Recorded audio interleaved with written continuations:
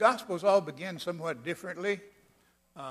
Matthew begins, first of all, with a genealogy, and then immediately gets into the story of Jesus' birth from the standpoint of Joseph. The angel appears to Joseph. And then over in chapter 3, it begins with the work of Jesus and the work of John the Baptist. Mark, on the other hand, has nothing about the birth at all. It just starts with the work of John the Baptist and the introduction of Jesus at that point. Luke begins with the story of John the Baptist being born to his parents, and John the Baptist's mother being a cousin to Mary, and then it goes to the story of Jesus' birth from Mary's viewpoint. The angel appears to Mary, and then over in chapter 3 there's a genealogy, and then in chapter 4 there's an introduction to Jesus meeting John the Baptist. But there's something similar about all those meetings of John the Baptist, not only there, but also in John, which is totally unlike the synoptics. And they everyone start with the same prophecy. One crying in the wilderness, make straight the paths of the Lord, prepare a way for him. That prophecy comes from Isaiah chapter 40. Let's look at that for just a moment. Verses 1 and 2 say, "Comfort, comfort my people, says your God. Speak tenderly to Jerusalem and cry to her that her warfare is ended, that her iniquity is pardoned, and that she has received from the Lord's hand double for all her sins." Isaiah is distinctly divided into two parts. The liberals, modernists, as you know, say there are two different Isaiahs, one written at one time and one written 300 or 400 years later. But the Bible has Isaiah as one book. It has Jesus quoting from every aspect of Isaiah from front to back, and always saying that Isaiah the prophet said it.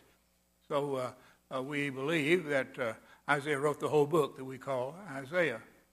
But it is the case that the first 39 chapters deal with an Assyrian invasion of Sennacherib, and the culmination of that with the 185,000 of Sennacherib's soldiers being put to death by the Lord and the angel of the Lord. And then from chapter 40 on, it takes the standpoint of the Babylonian captivity having been over and talks about what will happen from there as a matter of prophecy. You can understand why those who don't believe in biblical prophecy and the ability of prophets to see well ahead of their times, why they would say there were two different Isaiahs. But we don't have any problem with recognizing that God knows the beginning from the end and can talk about at any particular point that he wants to from there on in time, because he's in eternity, he's above time, and he sees everything all at one time. So this is where he begins prophesying about the end of the Babylonian captivity and the things after that. And much of what he says in this section pertains particularly to the coming of the Messiah, which is the next really major event that Isaiah wants the children of Israel to know is soon to come. He says your sins have been punished by the captivity and exile in Babylon.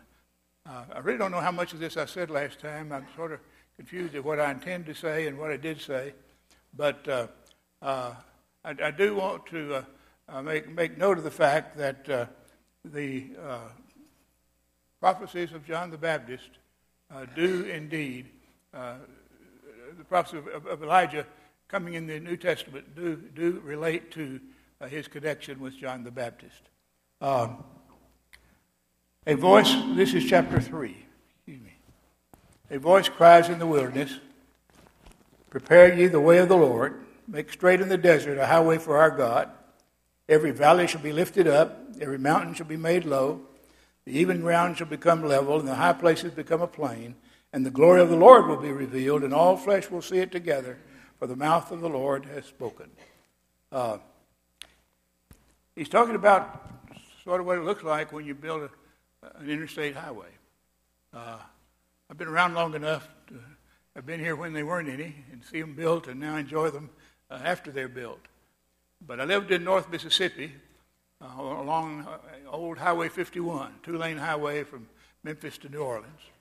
And they were building Interstate 55, which paralleled 51. And they would build it in sections. You'd have a section here, and you get off on old 51. You'd get back on the interstate for a while. You remember how, if you're old enough, you remember how that went. But what they were doing, literally, not figuratively, but literally, they were knocking down the high places, the mountains, filling up the valleys with what they knocked off from the high places, and straightening out the crookedness and making it basically a straight highway and not very much hill in it. And that's the imagery that the Holy Spirit uses in Isaiah to talk about John the Baptist preparing a way for the Lord. But in reality, he's not talking about John coming in with bulldozers and making a straight highway. He's talking about John preparing a people for the Lord as the way that he would get the world ready for Christ, and how then he would that would be like preparing a smooth highway for him to travel on. So Matthew 3 verses 1 to 6 is where John the Baptist is confronted and asked who he is, and he responds with answering with this prophecy: I'm the voice of one crying in the wilderness, make straight paths for the Lord, prepare you the way of the Lord. There's an exact parallel to that in Mark 1 and in Luke 3. And we'll see in John, too, that John also, that's the way John the Baptist identifies himself as well.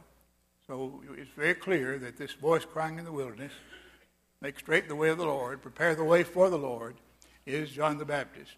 And he does that by preparing a people to get ready to receive Jesus. We'll see more about that in a few moments. There's a similarity, physical similarity, between Elijah and John the Baptist in their dress. You remember in 2 Kings 1:8, when Elijah came to Ahijah, the king, he wanted to know who was it, and he said, I don't know, but he had on a leathern a shirt of hair and a leathern girdle. And the king said, oh, that's Elijah the Tishbite. And that's exactly the way that John the Baptist apparel is described. It's a garment of hair and a leathern girdle about him to hold it together. So that much similarity physically is also noted. When John the Baptist was being born, Luke 1, verses 11 to 17, tells of the angel appearing to Zechariah, his father, and saying that you're going to have a son, although they were at old age and barren. You're going to have a son, and you'll call his name John, and he'll prepare the way of the Lord. And he will come, verse 17 says, he will come in the spirit and power of Elijah. So again, there's a similarity of John the Baptist and Elijah in the way in which he would come, according to the angel who announced his birth.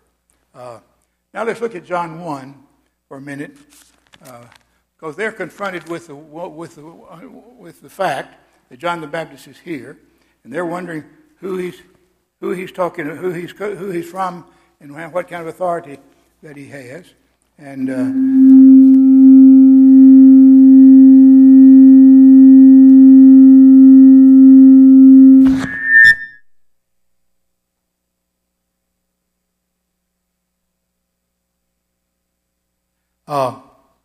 That's better for now.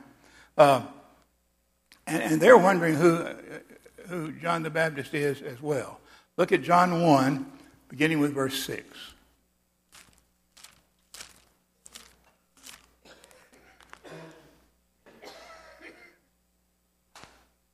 There was a man sent from God whose name was John. He came as a witness to bear witness about the light, that all might believe through him. He was not the light, but came to bear witness to the light. The true light, which enlightens everyone, was coming into the world. Then skip down to verse 19. And this is the testimony of John, whom the Jews sent priests and Levites from Jerusalem to ask him, "Who are you?" And he confessed, and did not deny, but confessed, "I am not the Christ." And then they asked him, "What then are you, Elijah?" And he said, "I am not." And he said, "Are you the prophet?" And he answered, "No."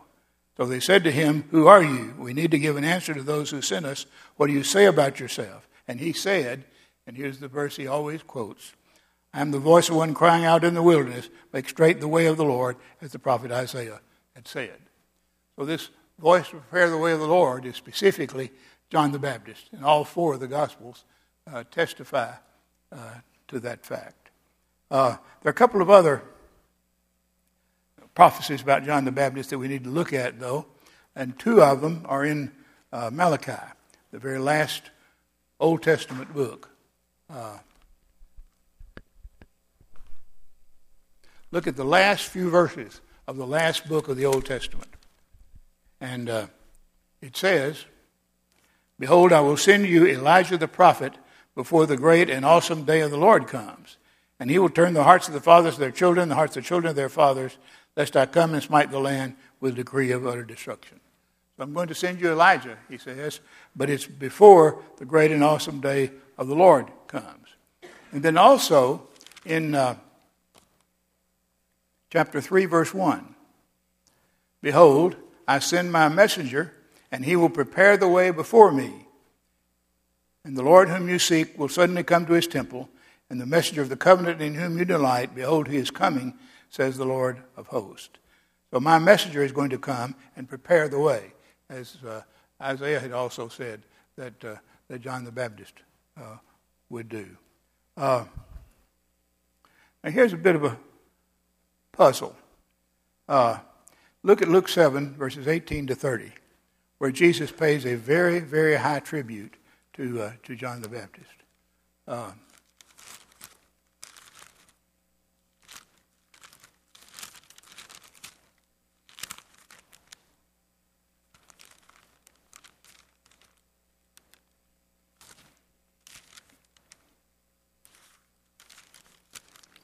I was thinking about what I was about to say until I was thinking about how I look. Here's Luke 7.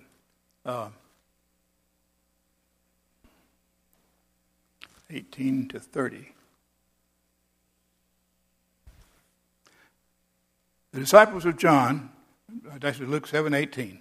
The disciples of John reported all these things to him, and John, calling one of his disciples to him, sent them to the Lord, saying, "Are you the one who is to come, or shall we look for another?" And when the men had come to him, they said, "John the Baptist has sent us, saying, Are you the one who is to come, or shall we look for another?" I think undoubtedly they're asking, "Are you the Messiah, or is somebody else to come?" And of course, John the Baptist had been very certain about that a good while ago, and had testified very strongly that Jesus was the Lamb of God who would take away the sins of the world, that he was the one whose shoes he was not worthy to unloose. He was the one who, although John the Baptist, baptized in water, this one would come and baptize you in the Holy Spirit. All those things said about Jesus to indicate that he was indeed the one who was to come. But John the Baptist is human.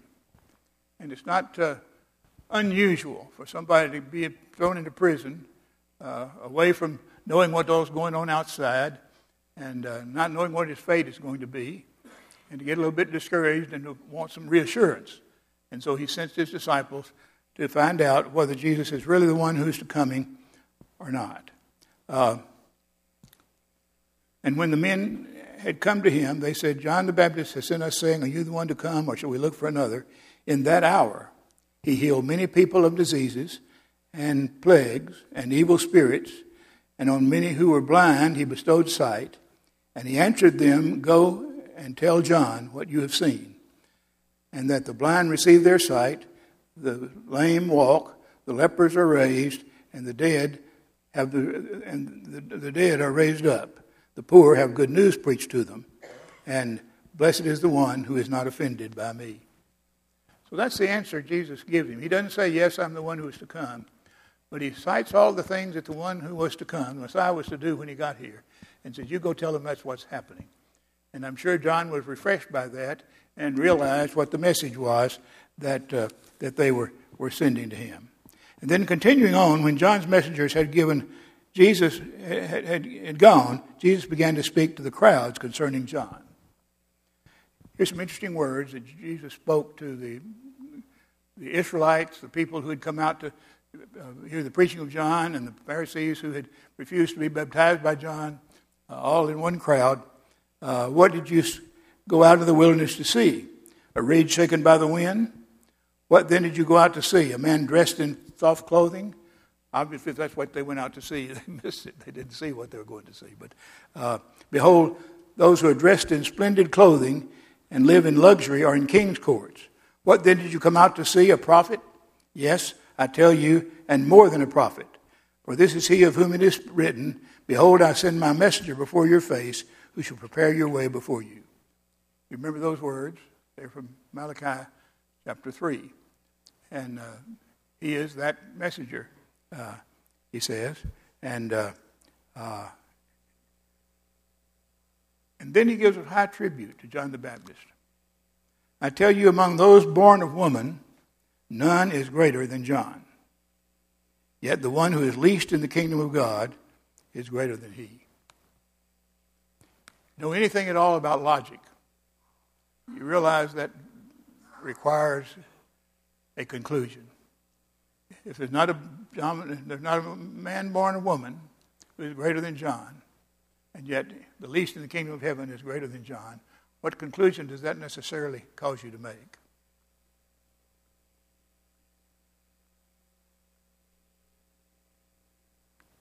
It's really simple enough. You just don't want to speak out. Well, obviously, John the Baptist wasn't in the kingdom. Pardon? That's right. And what he's saying is that now there's not a greater man than John. Everybody's born of woman, so none greater than John born of woman than he. But if the least in the greatest kingdom of heaven is the least in the kingdom of heaven is greater than he, then obviously the kingdom of heaven doesn't come yet, and John's not in it. That's what we have to conclude. As we said, John has a physical birth, but not a new birth, because that hadn't begun to happen yet. So that's an answer at least to that conundrum. Then when all the people heard this, and the tax collectors, they declared God just, having been baptized with the baptism of John. But the Pharisees and the lawyers rejected the purpose of God for themselves, not having been baptized to him. So there's a few more things that are of interest. In what then shall I compare the people of this generation, and what are they like? They're like children sitting in the marketplace and calling to one another. We played the flute for you, and you did not dance. We sang a dirge, and you did not weep. For John the Baptist came eating no bread and drinking no wine, and you say he has a demon. The Son of Man has come eating and drinking, and you say, look at him, a glutton and a drunkard, a friend of tax collectors and sinners. Yet wisdom is justified by her children. No way to be satisfied, because they didn't like John the Baptist because he didn't eat and drink, and they didn't like Jesus because he did eat and drink. And just talking about the inconsistency of the people generally. And also making note of the fact that the Pharisees and scribes had not been baptized with him, and Jesus said in not being baptized, they rejected the counsel of God because God had sent John the Baptist.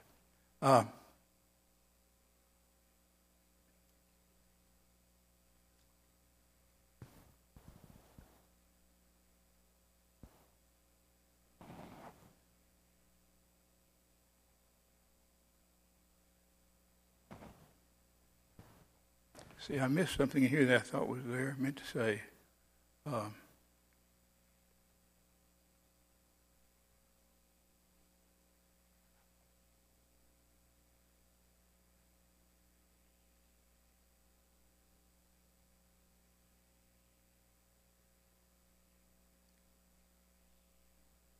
Well, somewhere around here it says you can take it that John the Baptist is the Elijah who was to come. I know I didn't dream that. That's in Matthew's account. Thank you. Matthew 11. Gives the same information. Okay. Thank you.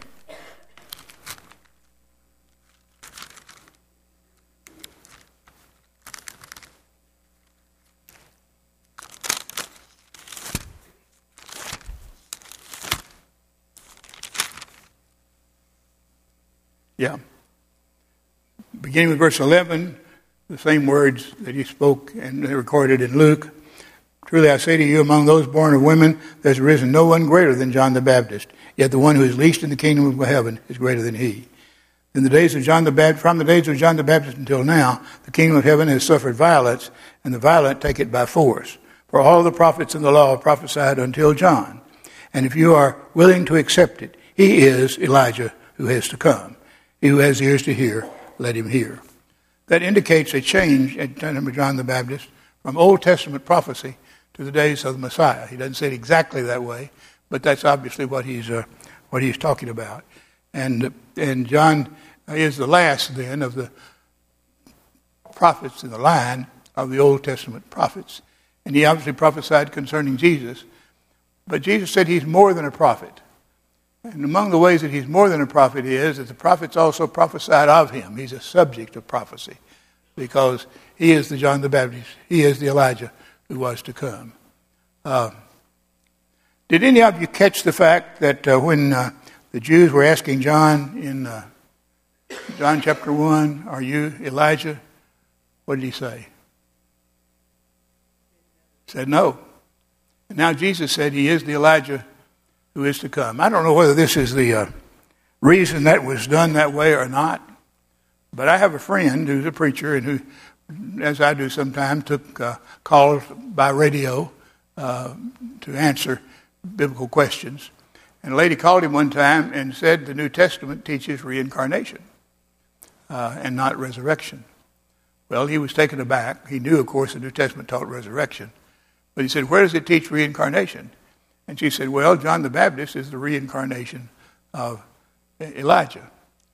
And he thought real quickly, and I think thinking well on his feet, and he said, no, that's not correct. If you go back to John 1, they asked him all kinds of questions about who he was, and one of the questions that he asked him was, are you Elijah? And he said no. So he was not literally Elijah. But Jesus said, if you're willing to accept it, he is the Elijah who is to come. He's the Elijah who was prophesied about. So not literally Elijah, he's not Elijah reincarnate, but he is instead the Elijah Jesus promised, and the fulfillment of that prophecy. I don't know whether all that fits just exactly right or not, but it sure came in handy for him when he was asked that question. He is the one Jesus that the Old Testament prophets were talking about when he said, Elijah will come. That was fulfilled in John the Baptist. Any comment about that or any question about that up to this point? All right. We talk a whole lot about prophecies and fulfilled prophecies and how they help us to understand that the Bible is really inspired, because non-inspired people couldn't tell the things ahead of time like the Old Testament prophets so very often did. And we know that a lot of the prophecies are about Jesus. But I think it's important to note that there are three different kinds of prophecy about Jesus in the Old Testament, and about other things as well. Number one, there are, of course, literal prophecies fulfilled literally.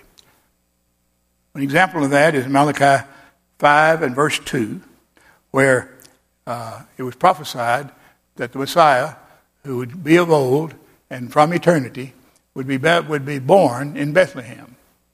That was clearly understood by the Jews themselves long before Jesus ever came, because when the wise men asked Herod, where is he that's to be born king of the Jews, Herod asked the scholars, and they said he'd be born in Bethlehem because of this prophecy. So it's a clear prophecy, it's a literal prophecy, and it was literally fulfilled by Jesus being born in Bethlehem. But there are also prophecies that are stated in figurative language, and they're actually fulfilled, but not literally fulfilled. That's the kind we've just been talking about. John the Baptist was going to make a straight highway for the Lord to travel on so that he wouldn't have difficulty finding his way. John the Baptist didn't build a highway, but he did fulfill that prophecy by bringing people into the kingdom and getting people ready for Jesus.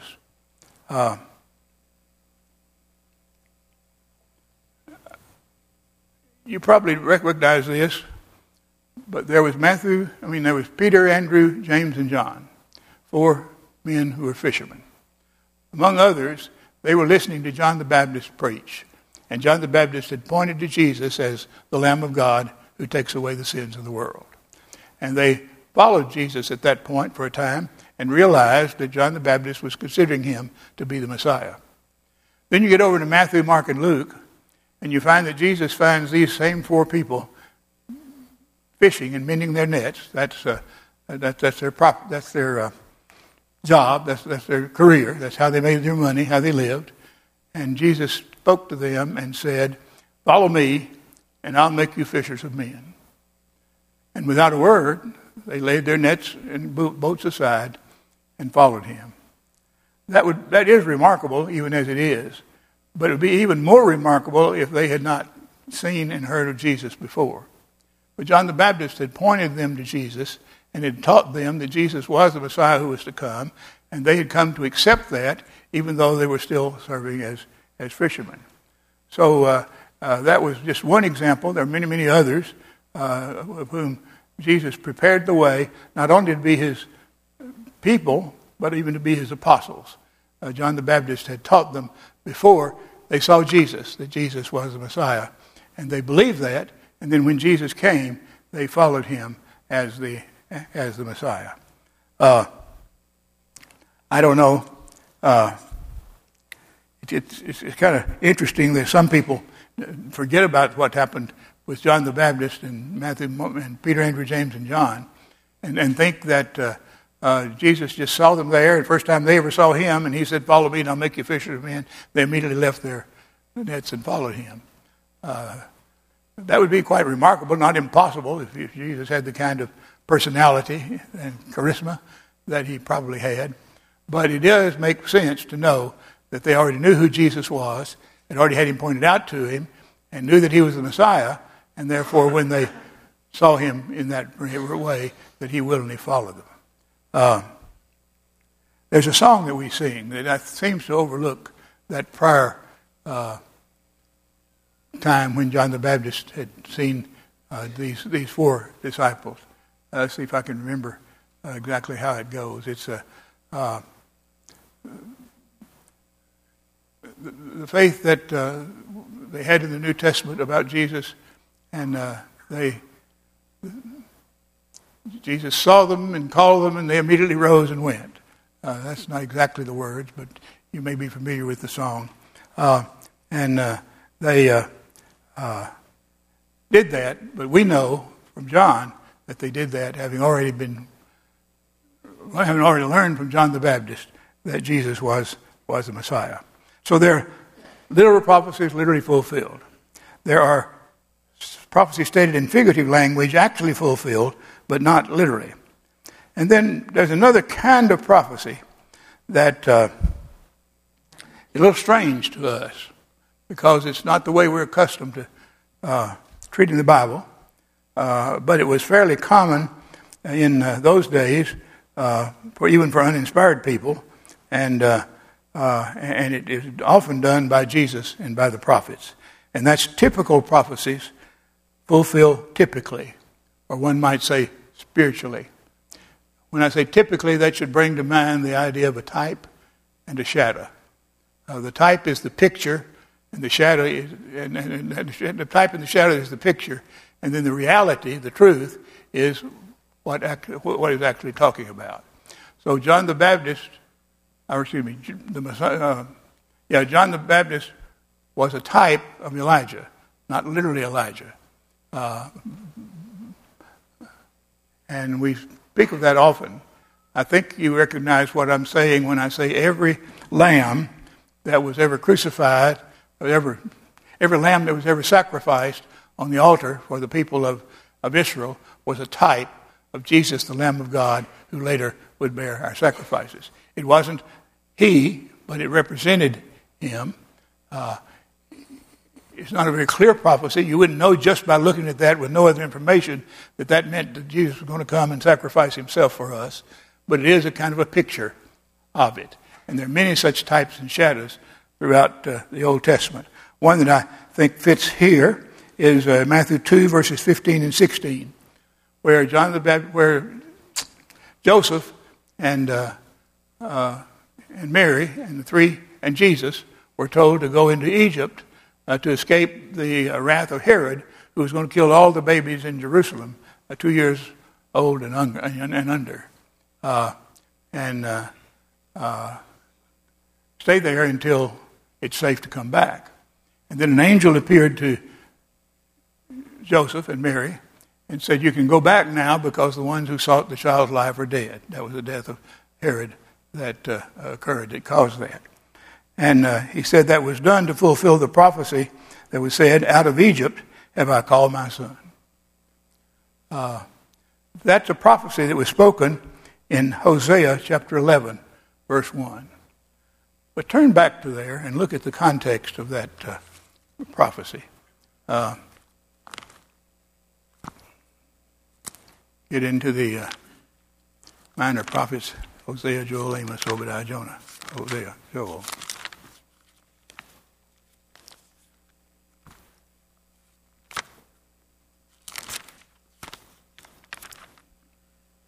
Okay, Hosea 11, 1. When Israel was a child, I loved him, and out of Egypt I called my son. The more they were called, the more they went away. They kept sacrificing to the Baals and burning offerings to the idols. Yet it was I who taught Ephraim to walk. I took them up by their arms, but they did not know that I healed them. I led them with cords of kindness and with the bands of love, and I came to them as one who eases the yoke on their jaws, and I bent down to them and led them. They shall not return to the land of Egypt, but Assyria shall be their king, because they have refused to return to me. That's the only place in the Old Testament where those words, out of Egypt have I called my son, appears. It's very obvious in context.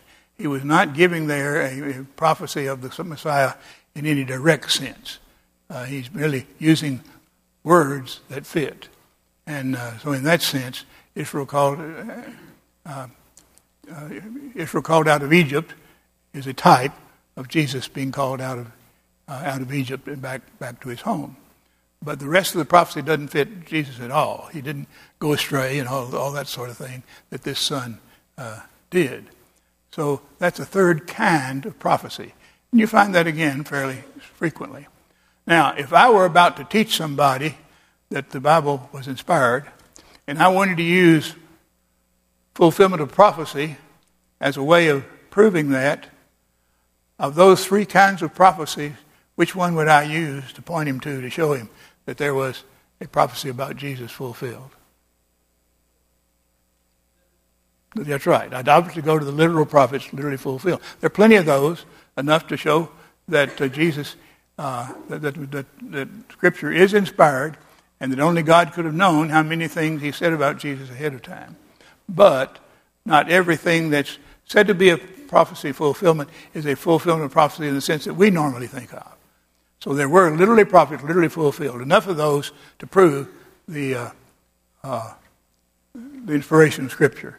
There are also prophecies spoken in figurative language that were fulfilled in the way they were meant. And they can be helpful also.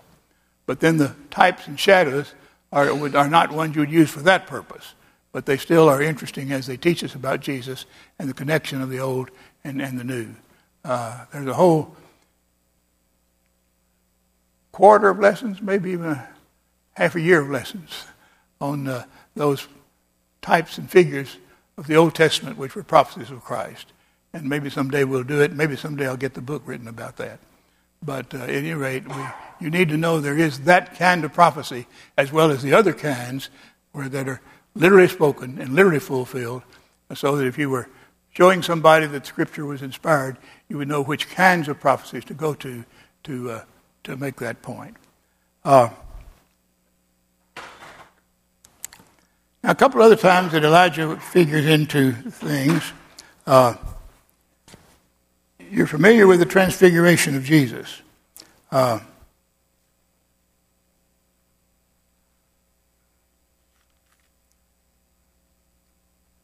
What do we mean by the transfiguration?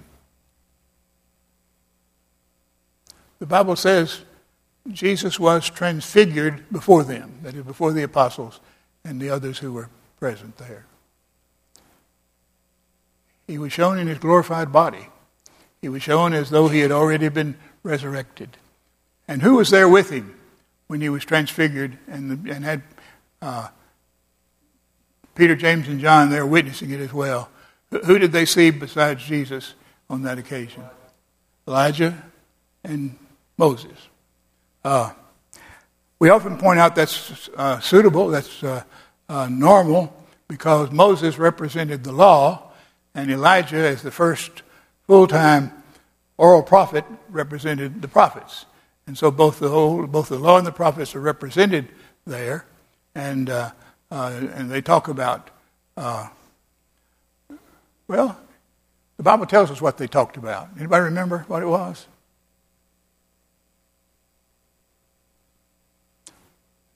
They talked about his crucifixion and the reason for it.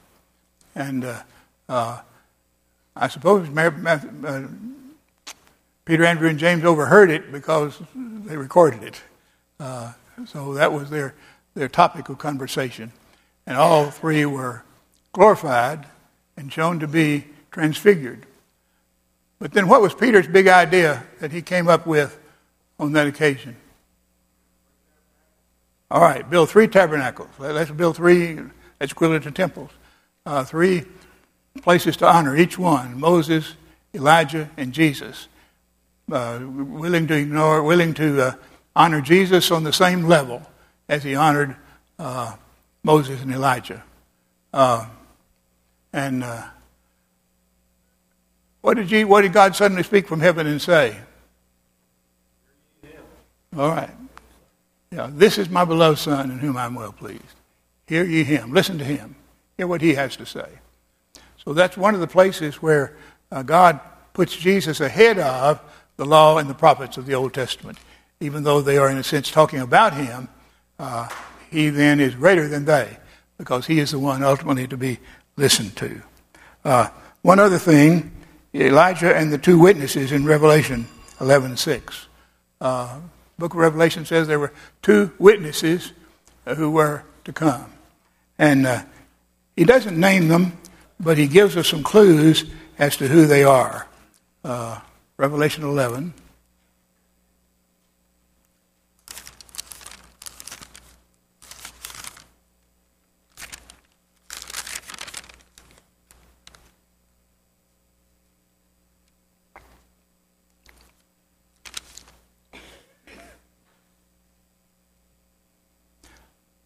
Beginning verse 1, I was given a measuring rod and a staff, and I was told, rise and measure the temple of God and the altar and those who worship there. But do not measure the court outside the temple. Leave that out, for it is given over to the nations.